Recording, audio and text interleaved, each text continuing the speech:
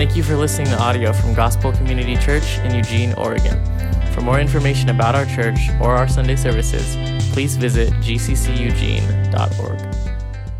Hello everyone, welcome to our live stream this morning with Gospel Community Church. I want to welcome everyone that calls GCC their home and family, but also anyone that's tuning in and watching our live stream. So if this is your first time tuning in to Gospel Community, we want to say welcome. We're honored to have you as our guest. Our church's mission statement is to make Jesus the hero. That's something that we strive to do, not just on Sunday mornings, but in all of life. That's our mission, that's our goal, is to exalt and make much of Jesus. And so we believe that he is the only one that can sustain the sheer weight of placing all of our hope into. And so we want to make him the hero. And so that's our aim and goal this morning. But like I said, that's what we exist for as a church and what we want to equip our people to do in all of life. And so just before we dive back into our series this morning on Saints in Society, where we're going to be looking at marriage, sex, and singleness, I want to say this, that this morning we are continuing on in sex. And so if you are watching with your children right now and you're not yet ready to have those conversations with them, then maybe turn off now and then you can come back and watch the live stream later, because we are going to be finishing up with our topic of sex today, and the next week we'll be moving into singleness in chapter 7 of 1 Corinthians. So you can start turning with me there to 1 Corinthians chapter 7, but before we do that, just a couple quick announcements. There's been some questions now with phase 1 opening up in Oregon, with what's going to happen with the church and some of those details. Just let me be brief in saying this, is that our gospel communities are free to now meet in person while honoring the 6-foot distancing rules, and so we can do that. But the reality is we only have a couple weeks left for our gospel communities to meet because we take the summers off. Also, our church is too large to meet, obviously with 25 people, and so the reality is we're going to be doing live stream for at least some time in the future. So please stay tuned for more details. We'll have more details as things move along, but just wanted to say that first. Also want to say that if you're wanting to get plugged into community, that we have gospel communities, we would love to get you plugged in. Please feel free to contact us, send us a message online, and we will do our best to get you plugged into gospel communities, even during this time. Also, know that giving can be a touchy subject for those that are financially strained right now. So I want to say that if that's you, then please don't feel any weight, shame, or guilt or anything to give. But we do want to say that if you are able to, we are asking you to continue to help support us as a church, keep the gospel moving forward here in Lane County, but also just wherever we're streaming to. And one of the things that we're doing on our website right now is we have a benevolence COVID-19 tab that you can click on, and 100% of those funds actually go towards helping people that are in just a tough situation, small businesses and everything like that. So that's one way that you can help. There's 3 different ways that you can actually give. You can give through the Church Center app. So if you're someone that gives cash or checks, then make sure that that you download the app, because that's the easiest way to do that. Another way to give is online. If you go to the Give tab, you can give online. That's gcceugene.org. And lastly, we have a post office box for people that still like to write checks. It's post office box 41864 Eugene, Oregon 97404. And so you can make checks payable to GCC. So that's that. We've been doing 1-minute memes, and the reason we do 1-minute memes is even as Martin Luther saw laughter as a form of medicine with everything that he was going through in the Reformation, but also with the Black Plague. We also see that laughter is a form of medicine that God has given us, and so we're just going to take a moment like we've been doing to look at some memes and just have some laughter. So are we live and rolling? Everything good? Just a huge echo. All right. So let me say this real quick. We are live. We are not live experts, and so we are doing our best with technology. And so if you're tuning in right now, we've been informed there's an echo, and so just know that we're doing our best to work out any kinks and anything like that might be going in. But I don't know what's going on the back end. I just know that I'm going to keep preaching and teaching and trust that it's being recorded. You guys are hearing, and if you can't hear it now, then what we would encourage you to do is just go back and listen to it later. And so with that, here's some memes that we have that we're going to walk through. So. Turn off your mic and turn it back on. Yeah. Give me one sec, guys. I'm going to turn off my mic and turn it back on.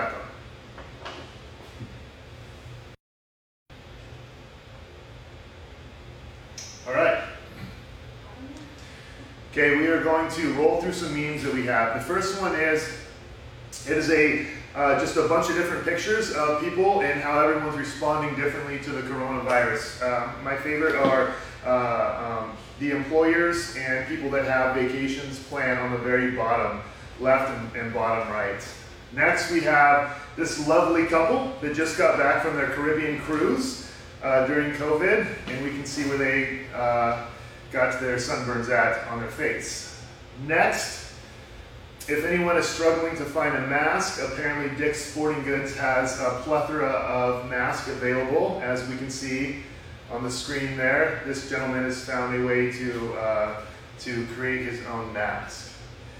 Here we have Chris Farley saying this is what it's like whenever you're working from home and your boss messages you asking if you can join for a Skype or Zoom meeting.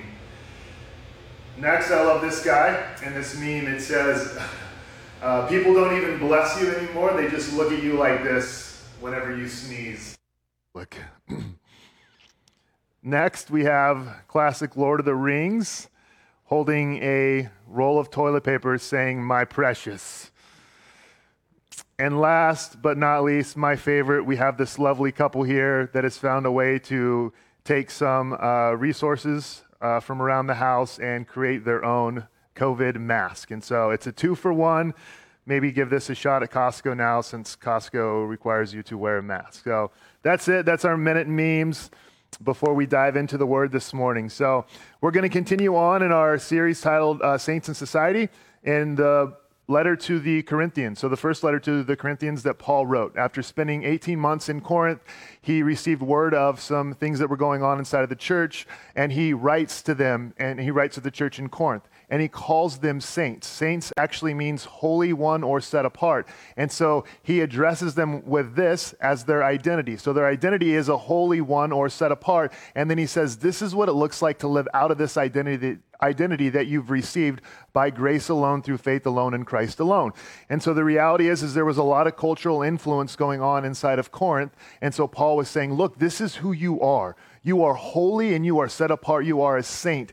God has made you that by grace. Now live out of that and live into society out of this new identity. And so that's what he's addressing. In the first 4 chapters, he addressed the unity and what it looks like for the saints to have unity. And then he looked at what it looked like for the saints to have morality inside of their culture. There was a phrase or a saying that was basically known as, don't be like a Corinthian, or don't act like a Corinthian. And so there was just a bad reputation that Corinth had. And so he was telling them to be set apart and act set apart, since God has made you set apart.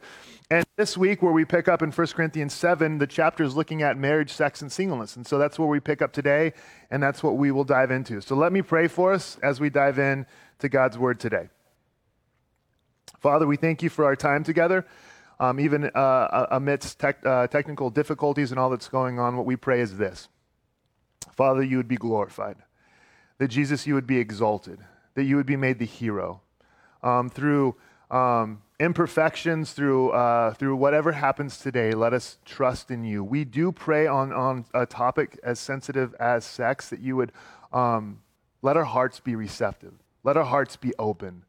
We pray that you would speak to us, that you would teach us, that you would encourage us, that you would strengthen us, that every man and woman that hears this today walks away with a greater understanding of our need for grace, but a greater understanding of how much you've supplied your grace that's infinite, how you have covered us, cleansed us, clothed us in your righteousness, Jesus. Let every man and woman walk away today with a greater understanding, not in the guilt we are left to bear, but in the fact that you bore our guilt for us on Calvary, Jesus, and that we are blameless before you. Holy Spirit, minister to us. Speak to us today. Speak through me today. We declare our need and dependence upon you. Father, be glorified. Strengthen the saints. For those tuning in today that aren't believers, that don't believe the message, that don't believe the Bible, God, I thank you that they're joining us today. And we pray that you would reveal yourself to them and speak to them as well. In Jesus' name we pray. Amen. Let me read from 1 Corinthians chapter 7. We looked at verses 1 through 4 last week. We're just going to be looking at verse 5 today. Verse 5 says this: "Do not deprive one another, except perhaps by agreement for a limited time, that you may devote yourselves to prayer, but then come together again, so that Satan may not tempt you because of your lack of self-control." This is God's word, and this is Paul addressing the saints in Corinth. What was happening in regard to sex is there was a lot of cultural influence coming at the saints or to the saints in Corinth. As we looked at last week, there was Platonism that was influencing them, that was teaching them that sex was dirty and only for procreation, but there was also this Gnostic view of sex that was coming at them that was saying that your body's just physical, it's evil, do whatever you want with it. And so Paul is addressing a lot of what's going on in culture. And here's the reality, is whether they knew it or not, the saints in Corinth were being heavily influenced by all the culture's view of sex, and they had drifted away from a biblical and Christian view of sex. Same thing for us in the 21st century. It's very easy for us to shift and drift away from a biblical view of sex and from a Christian worldview of sex and into what the culture has put on us and influenced us with. From someone who's from someone who is a fan of country music, there's even songs like the song by Chris Young that talks about him being out on a date with his wife. And then basically them not being able to basically restrain themselves. And so he can't wait to get home. They're going to have to cut the date short. And he talks about just getting home and seeing her black dress hit the floor. And then it's just this passionate love song.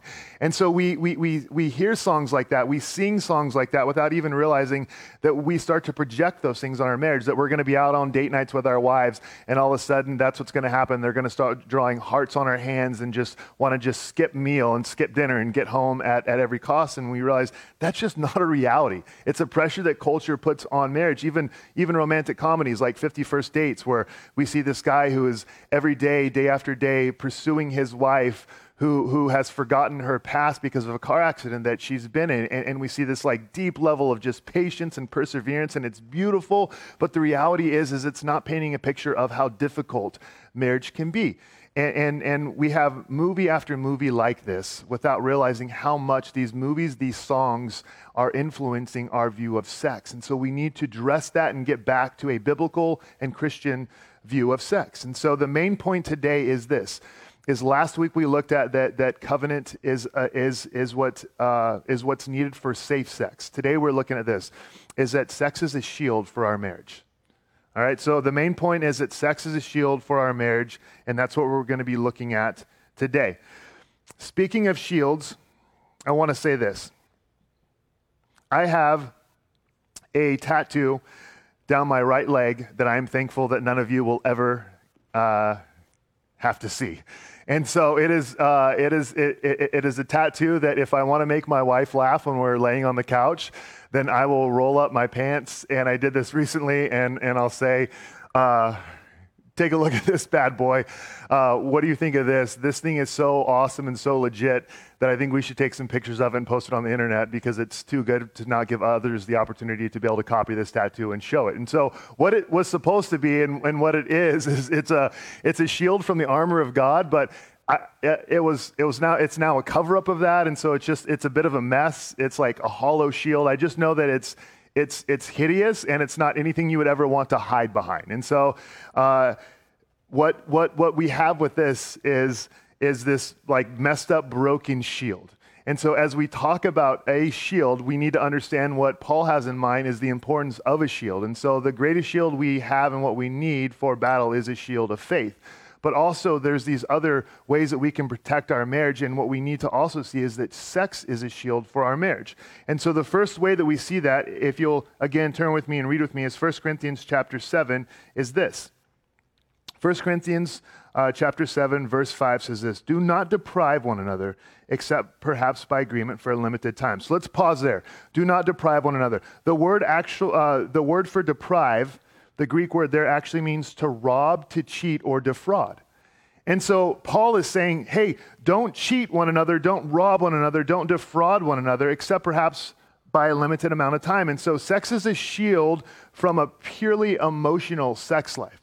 And so that's going to be our first point, is that sex is a shield from a purely emotional sex life.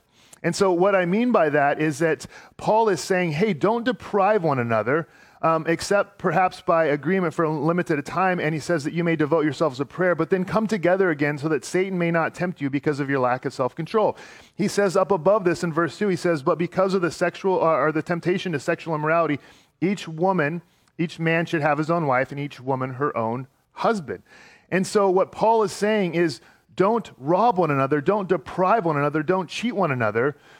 And here's the reality, is that many times when we think about sex or cheating, what we think of is actually, I have not committed adultery against my husband or against my wife. But Paul has a much bigger view of that. He's actually saying that your body is not your own. He said that previously, that my body belongs to you and your body belongs to me. And so there's this trading to where we don't see our bodies as our own, but we see our bodies belonging to the other person.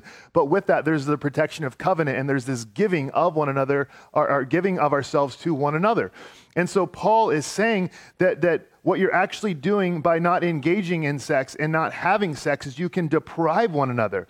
And the reality is why sex is a shield from a purely emotional life is that our culture says this, is that if you feel like doing it, then do it, or just do you, or do what you feel like doing. And so our culture puts all of its weight into emotions and where we're at emotionally. And so what we do, and what can easily be done in marriage, is that I don't feel like having sex, I don't feel like engaging, I don't feel like pursuing my husband or wife, and so I'm not going to do it.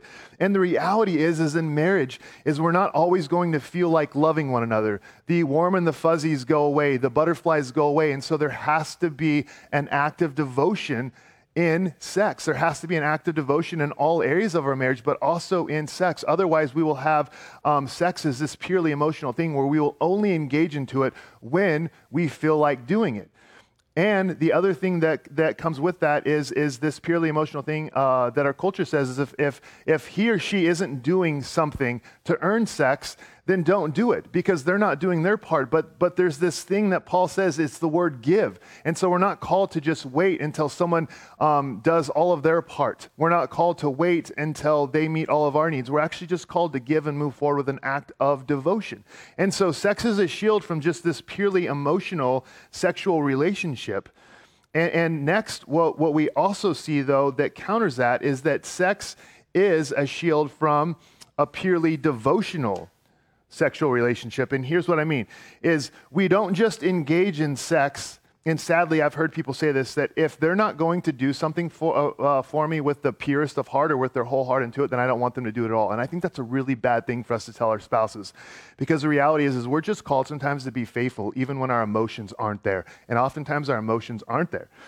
But what we also don't want is we don't want to just engage in sex on a purely devotional standpoint. And look at the text with me here. Verse 5 again. Do not deprive one another except perhaps by agreement for a limited time. What does limited time mean? It is not a quota. You can look up limited all you want and you'll walk away with two other words, which mean time or season. And the reality is sometimes what we want is we want Scripture to tell us an exact number. Is we want to hear, this is what you need to do. You need to have sex 2 or 3 times a week, or this is your quota, this is your mark, this is what you need to hit. And then what we turn sex into is something that is completely robbed of all emotions, and it's just this purely devotional religious duty and act where we go through the motions and we just check boxes. And so in all reality, the way to go against that is to not put a set number on this, which God's word does not. Because what we see from the beginning in our Bibles is that God's not just wanting us to go through a religious ritual. He's just not wanting a religious sacrifice. Actually, what God wants with David and what God wants all throughout Israel and what God continues to want from us is our hearts. And the Pharisees just wanted a number. They wanted a quota, something they can hit. So they will say, tell us what we need to do, and we will make sure that we do that. And in all reality, what that is that's trying to control God and keep God in our debt and say, look, we've done this for you. We've paid this price. Now what you owe us is you owe us your acceptance, your forgiveness, and your love because we've done this for you. And in all reality, we can turn sex into this purely devotional, just checking a box, just going through the motions thing that is heartless without any sort of affections. And in a book that was written, there's this woman that does a survey. It's For Women Only is the name of the book. But in this book, the survey says this, is that they are asking men this question. If you got all the sex you wanted, would you be satisfied? And the overwhelming response is this, is that what men wanted was their wives to actually be engaged in it. And so it wasn't or emotion or just something that's purely religious, but it's actually a heart that is engaging into what they're doing. And we would agree that we don't just want our spouses to just do something over and over again just because they feel like they have to. But what we desire is we desire our spouse's affections. And what God desires is not just a religious duty where we check the box. God desires our heart. And he desires a heart that responds in worship because we understand his grace for us. And so in reality, sex is also a shield from turning into this purely devotional thing where we can actually offer ourselves by giving ourselves in a way that reflects the gospel and reflects God's grace. We can't pay off a debt to God. We can't put him in our control. We can't put him in our debt. And in the same way, what we can do is we can accept grace and we can accept the gift that God has given us. And in the same way, what we can do is respond in worship. What we can do in sex is we can actually give our spouses more than just this devotion. We can give our emotions and our affections to our spouse. Matt Chandler, the president of our network of Acts 29, says that in sex, you have more than something just physical. What you have is the intermingling of souls. The Hebrew word dode, he says, actually means intermingling. And so what happens in sex is not just this physical act, but it's actually something that's emotional, and it's actually something that's spiritual. And so sex is a shield from our sex lives being purely devotional, because in sex, when we deprive our spouse of sex and we are depriving them of this emotional and spiritual connection that we only get through sex. It's this uniting, it's this bonding, it's this intermingling of souls. As Beth through the Q&A, something magical happens, and that magic happens when our souls come together and are intermingled with the one that God has placed us in a covenant marriage with. And so by depriving one another in sex, we don't just deprive physically, but we deprive of this emotional and spiritual connection as well. So sex is a shield from purely emotional. Sex is a shield from purely devotional, where we just check a box and go through an act without giving our hearts into it. But last, sex is a shield for delight. And here's what I mean. Let's look at the text again. Do not deprive one another, except perhaps by agreement for unlimited time, that you may devote yourselves to prayer, but then come together again so that Satan may not tempt you because of your lack of self-control. In what ways can Satan tempt us? The reality is we've looked at two things that marriage is a shield from, or that sex is a shield from. It's a shield from just something purely emotional. It's a shield from something purely devotional, a religious act or going through the motion. But what is sex for? Sex is for the way that it's a shield for us to delight in one another, because the reality is as we delight in one another, that is a reflection and a picture of the way that God delights in us. And here's the other reality, is if we are not delighting in our spouses, then it's very easy for Satan to tempt them and bring along someone that is delighting in them, that is rejoicing in them, that is singing praises over them. And so sex is a shield for delight in our marriages, where we can delight over one another. We have some scripture that gives proof to this. First is Proverbs 5:15 says this. It says, drink water from your own cistern, flowing water from your own well. And so what it's saying here is delight in your own well, delight in your own spouse. Proverbs 5:18 through 19 says this, let your fountain be blessed and rejoice in the wife of your youth, a lovely deer, a graceful doe. Let her breast fill you at all times with delight. Be intoxicated always in her love. So here we have a picture of God's word calling us to delight in our spouse, to find our delight in one another. Sex is a shield for delight because we begin to delight in one another instead of other people. Also, let's look at this. What is happening in this next verse comes from the book of Song of Solomon. And so we have their wedding day, and we have all this language in Song of Solomon that's just a bit obscure for us. But what we have is this. It's their wedding night, and they enter into their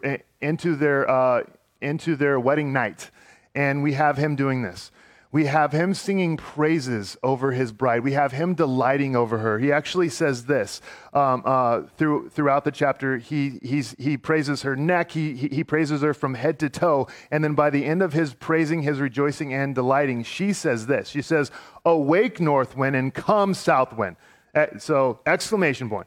Blow on my garden, let its fragrance, that its fragrance may spread everywhere. Let my beloved come into his garden and taste its choice fruits. What's happened?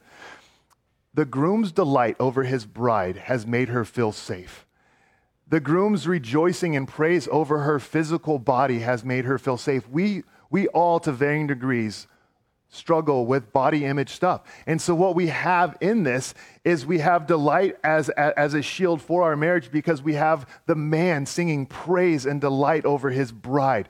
God's intent for us was to be naked and unashamed. And so we have the groom looking at his bride and not just saying, come here, let's do this, let's rock and roll. He's actually taking his time and rejoicing over her, delighting over her, and making her feel safe. And by the end of it, that's what she's saying. She's basically saying, let's rock and roll, because he's taken his time to delight and praise over her. In the next chapter in Song of Solomon, we have chapter 5. What happens there is she's actually taking time to delight in him. So she's singing praise over him. So we have both husband and wife delighting. And that is a shield for our marriage, because we are people that long to be delighted in. We are delighters, worshipers, but we also long to be delighted in. And so in this, what we have is sex is a shield for our marriage. It's a shield from the enemy's lies of telling us that he doesn't like your body, he will never like your body, you're not good enough. It's a shield of delight for our husbands and for our wives to give praise and rejoice and delight in one another, to make one another feel safe in the covenant of marriage, to sing praise over one another. This is a picture of what God does for us. And so this is a shield for our marriage.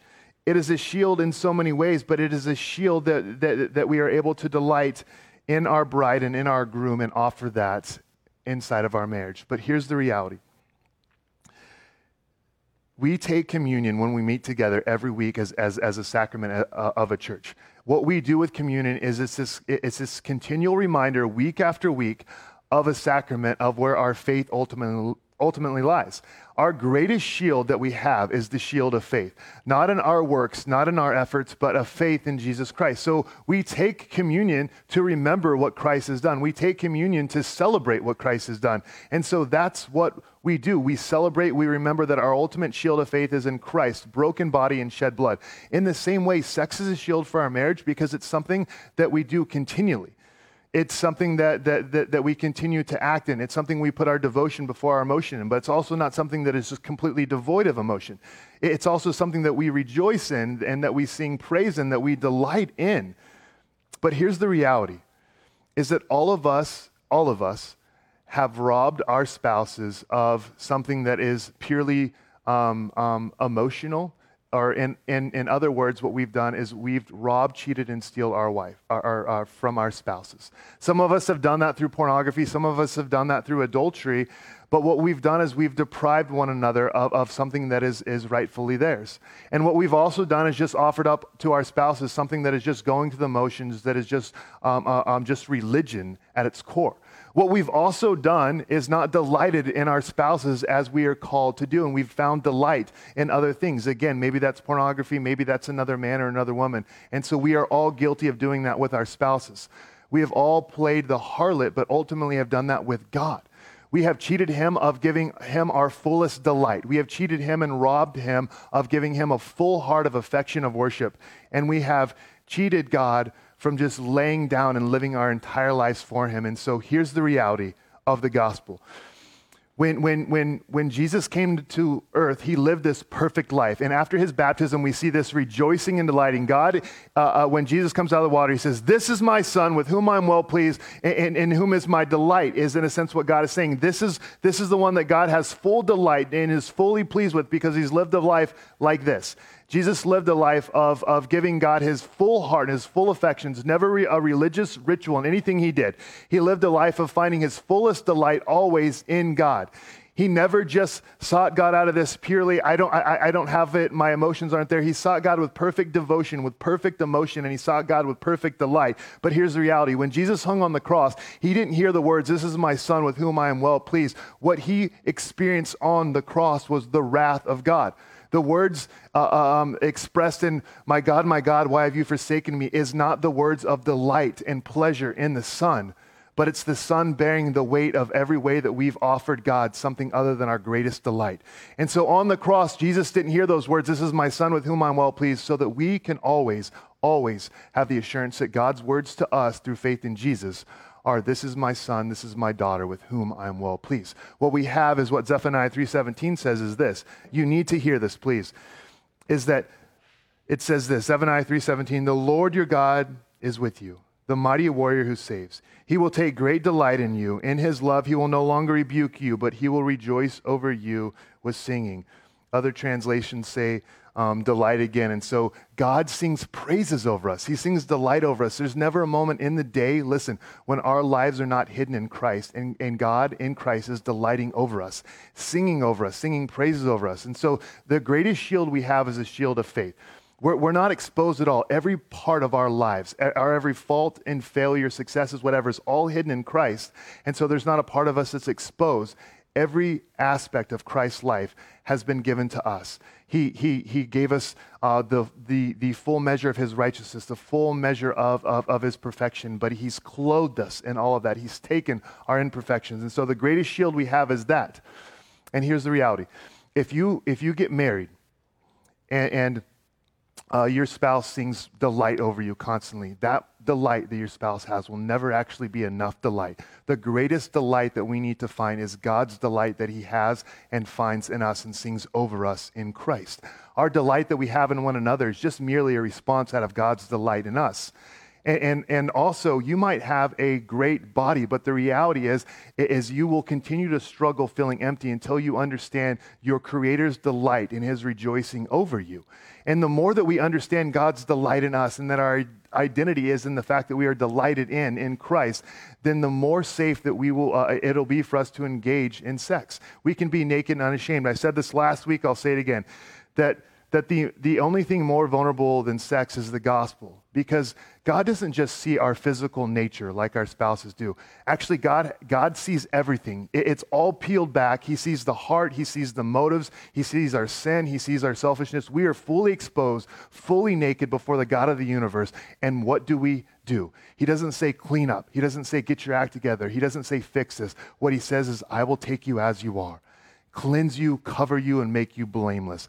I do all of that. The reason it's so vulnerable for us is we want so badly to contribute something, to give something to God, and God says, nope, it's my grace. I take you as you are. I cleanse you, I wash you, I purify you, all in my Son Jesus, and I make you pure as snow. I do that. The most vulnerable thing you can do is cast yourself into that promise and trust that Christ has done everything for us.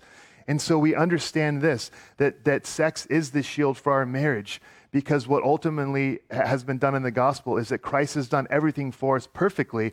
And so now, empowered by the Spirit, we can engage our husbands and wives in a way that reflects the gospel. We can engage emotionally, we can engage devotionally, and we can also engage with delight because we understand the delight that God has for us in Christ Jesus. I don't want to neglect something in this passage as we wrap up here. I want to say this, is it says here that taking time, if by agreement, a limited amount of time, that you may devote yourselves to prayer, but then come together again. So what's going on there? Is Paul saying this? This is another act of giving. And so if you guys agree on it, which means that obviously you're talking about stuff and you're talking about sex, if you guys agree on it, this is another way that you can serve others. In the same way that sex was given for you guys to serve one another, you can sacrifice that because sex is not your God. You have a greater God who delights in you. And so now what you can do is sacrifice that for a season and for a time, and what you can do is use that time to pray for someone else. And so that's what Paul is saying, and that's what Paul is addressing there. Let me say this in closing, just some real practical application. I know that sex can be a difficult topic, and so I want to say this, is that very, very practically, one of the best things that you can do with your spouse is you can actually talk about sex. You can talk about hurt and frustrations. You can talk about difficulties. You can talk about all those sorts of things with your spouse. But one of the greatest things that you can do with your spouse is remind your spouse of who they are in Christ. There's nothing greater that provides more security, safety, and comfort than for us to know who our identity is in Jesus as we look at engaging into sex. And then also pray for one another. Prayer is powerful, and it's a powerful way that we can encourage one another and that we can serve one another With that, I'm going to invite up Jake and Sarah Clausen for some Q&A. I think the number has been up on the screen. I forgot to make mention that at the beginning, but if you have questions, you can even still text those in now. So please feel free to text in your questions, and we do have some questions right now that we will address. But for now, I want to welcome up Jake and Sarah Clausen. Jake is the director of Crew, and this is his wife, Sarah. They recently had their first born baby named Thea, and so she is not with us this morning, but we're stoked to have Jake and Sarah here. So if you have questions, still text them in right now. The number's on the screen, but we're going to work through some questions that we have right now. So with that, our goal is to work through as many questions as we can and be just clear and quick and concise. And so we will get started with question number 1. All right. Very applicable for Jake and Sarah. How do you not deprive one another of sex after you have a baby? Yeah, so we have a 6-week-old, so we're still figuring this out. I think one thing for us is just, I think on my end, I have to offer stuff a lot because when I was pregnant, I was really sick, so very rarely did I feel like having sex. And then 3rd trimester, I was really uncomfortable, so still didn't feel like having sex. And then after you have a baby, it's all messed up down there, so you can't really have normal sex. So I think, and I don't know if this is the right answer, but I think for me, on the wife side of things, is just offering anything that I can, even if I don't feel like, yeah, I'm totally in the mood right now to have sex with you. And just getting creative, I think. Yeah. Jake, is your response amen? Amen. Nothing to add. Yeah. Awesome. Next question is, what is a practical first step towards having sex when there's been a lot of bitterness, frustration, and hurt? In other words, if a long period of time has taken place where the couple hasn't had sex and there's a lot of hurt and frustration, what would you guys say is a practical first step? Yeah, I think I just need to acknowledge that this is a sensitive, because I think the levels of hurt can be very extreme, right? And so I want to say this with sensitivity, but I think practical first step that I would encourage is obviously navigating and dealing with the emotions first and hurt, not obviously jumping straight into sex and going right into the bedroom, but actually working through some of those deep pains or frustrations or bitterness that you might be holding up, and talking about those and being open with those first. And then honestly, I guess I'll just say, you shouldn't go 100 miles an hour right out the gate. It's just take it slow and take it step by step, and then be just really honest and open and communicate. If you're not ready, and if you feel like it's just pushing too far, too fast, have the freedom amongst each other to be able to communicate that and have a safe place to be able to do that. And so, I guess taking it slow would kind of be what I would say, and handle the emotions. But that's good. Next is, I know this question was asked last week about what is permitted in regards to dating, but I'm struggling because I want to know how to honor God and honor the person I'm dating, and everyone has a different opinion. How would you encourage someone to actively honor God in this way whenever they're courting or dating?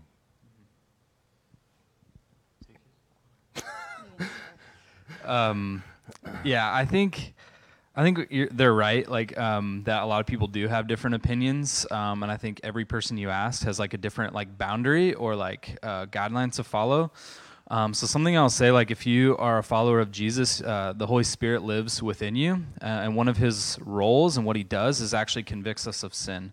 And so the thing I would actually tell people to do first is separately as a couple, individually, go to God, and pray the Holy Spirit and ask, where is our physical boundary? What do you like say for us. And I think if you're, and I know this has been said, if you're asking like, what can I get away with? That's obviously not the right question to be asking, but more so like, yeah, what does the Bible say about like protecting my significant other? And one place I'd encourage you to go is in 1 Thessalonians 4. I don't have the exact, I think it's like verse 1-7, but it just says, do not wrong, flee sexual temptation, do not wrong your brother or sister in this way. And ask yourself, like, if I go too far with my boyfriend or girlfriend, how will that affect their marriage in the future if they don't end up getting married to me? And I think that's a pretty significant question to be thinking about them and not wrong your brother or your sister in that way, as well as like, yeah, just knowing those boundaries and like limiting those. I think most people know them. They just want to have someone tell them that they can go a little bit further, or that there's gray area. That's my personal, yeah. Thumbs up. Cool. Someone did text in, and I think this one's crucial to address and cover, but someone said, how do I become as manly as Jake Clausen? So you wear the same outfit as Nathan On, and that's how you become more manly. Perfect. So that was the plan all along. Perfect. To question 3 on what's in a sense what's honoring to God is, I would also say, don't focus on just physical stuff that you can and can't do, but maybe focus on what it looks like to engage in community, because then you're building relationships with other people while you're building relationships with one another. And so that removes a lot of the physical nature, and you can also see how people engage and interact with one another. And so with that, let's jump down to a couple more here. How do you deal with lust in your marriage? Well, I can take that one too. In terms of like recognizing it, I think it's obviously, as Rick even just mentioned, taking us through, the word is like, valuing or like worshiping something or someone or something other than God, but also like something more than Sarah. And I think that's how I recognize like lust is like being an idol. Or like being something that I struggle with is like, knowing that I look to something to fulfill like my own personal like desires, I guess, more so than Sarah. And I think that's just what I choose to look at with my eyes. It's what I choose to like let my emotions engage with and interact with, and letting, that kind of like take over and in effect like, our marriage. And so I think that hopefully that answers the question, is like, and as far as like dealing with it, I would just encourage people to be open about it, because everything in us and the enemy wants that to just be a secret and to be isolated and to be locked away. And the hardest thing you're going to have to do probably if you're in this situation is tell your spouse or your significant other that you are struggling with it, because it's hard to do. But as soon as you open that door, it allows for grace, it allows for the gospel to enter in to that. Cool. Yeah. This question just came in. Is it okay to ask for help outside your marriage to bridge gaps that you and your spouse have had trouble overcoming alone? Yes. I think, I know for Jake and I, like, there have been things in sex, but even just in marriage stuff where it's like we get stuck and it's like you can only see so much. And so I think it's been really helpful to be able to talk to friends or people who are older than us farther down the road, just to get some perspective or wisdom or counsel. And even like Rick was saying, like having community where you're able to, it's like talk to other people about what's going on is helpful. And I think there's like probably some caution in there of like, I'm not just going to all my girlfriends and complaining about everything bad that Jake does, but I think there is a healthy way to invite other people in and be like, hey, do you have any thoughts on how to get over this barrier or whatever? And even like professional counseling is super helpful too. So I would say yes. Let's do one more, because I think this was is really helpful for people, and then we'll wrap up with this one. Is Let's see, the last one here says, I'm not comfortable with my body image and don't want to be naked with my spouse or give them the opportunity to delight over me. What input can you offer? Jake? No, I'm just, just kidding. Whoever wants to tackle that one. Yeah, I think, so I struggled with this, still sometimes struggle with this. And there was a season where it was like, yeah, I didn't like the way I looked, and so it was really hard to believe Jake when he would tell me that he liked the way I looked. And so I think I was just caught in this like web of lies that I couldn't see out of. And yeah, so the input it's rough, I think, and it's really hard to like force yourself to believe something. And so even, I think, with Jake and even my relationship with God, I think a lot of times I've had to, like, ask God to help me believe something is true. So whether that's like, hey, will you help me believe what Jake says about me and help that to sink in? Or even like, hey, will you help me believe what you say about me, like that you delight in me and all that kind of stuff. Like sometimes that's hard for me to believe. And so, yeah, I think in that season of life, a lot of times it just felt like I can't force myself to like change what I'm believing is true, so I need help. I need you to change what I think. And that took time. So that's my only input, I think. Good. Yeah, I think if I could just add anything on that, even just like if you're a husband and your wife is, struggling to believe that, like Sarah said, I think I found like saying things often and like complimenting and notice things and saying them out loud often, I think is just a really good way to love and serve your wife is thinking it, because I think as guys, like we are thinking it, we just don't say it out loud. And so I would even just encourage, and then without getting too crazy, just be specific. You know what I mean? Like saying you look good doesn't necessarily speak something emotional to Sarah. It's like what about her like looks good? And I'm not going to do that right now, but I think I would just encourage, like, be specific. Like what parts of her body like do you enjoy? Like what do you find like attractive and beautiful? And I think that helps too, of rather than just saying you're like. Saying you're beautiful is great, but you know what I mean? As far as like body image, I think just like being specific and saying it often and genuinely, I think helps in that too. Cool. All right. My prayer for us is this, and for those listening in, that our greatest delight is not in our delight in God, but our greatest delight is that in God's delight in us, and through his delight in us, that we have an increased and even greater delight in him. And so my prayer is that if you need help, need community, which we all do, that you would reach out in this time and in this season. But we're going to close in a song called Blameless. And as God sings and just sings praises of delight over us in Christ, please listen to the lyrics of this song, because it is that. These truths are true about us, that God has declared over us in Christ. So I'll have Jake wrap us up in prayer, and then we will close with this last song. Yeah, Father, thank you for this morning. Thanks for technology and a way to worship you, hear from your word, even just as we're scattered about Eugene and even further than that.